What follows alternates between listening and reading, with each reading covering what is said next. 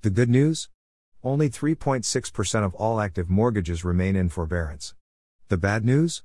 The mortgage foreclosure moratorium comes to an end on July 31st. The good news?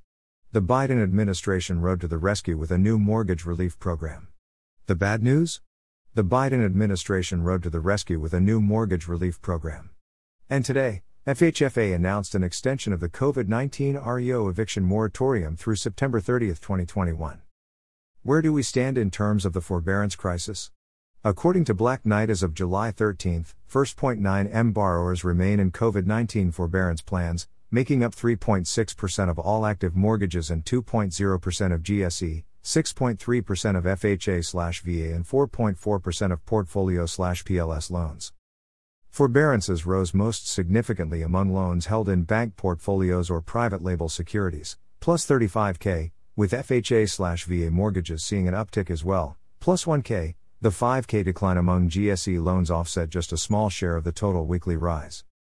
There are still some 179K plans are still scheduled to be reviewed for extension/removal in July, which provides some substantial opportunity for improvement next week.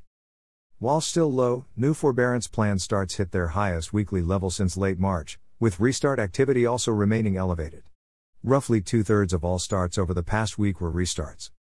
Removal volumes were the lowest since late May given the low volume of review activity at this time of month. But with COVID Delta variant and the Biden administration saying that they are considering the return of the economy-destroying lockdown that will result in more deficit spending, more COVID relief programs, all of which will require more Federal Reserve spiking of the monetary punch bowl. This is the never-ending mortgage crisis that started in late 2007, partly due to the federal government pushing affordable housing and homeownership so hard that it broke. Then it was the foreclosure crisis. This is a COVID-related government shutdown crisis. Government housing policies, push for homeownership and the COVID economic shutdowns, require the Federal Reserve to spike the punch bowl perpetually. The Federal Reserve is the punch bowl king.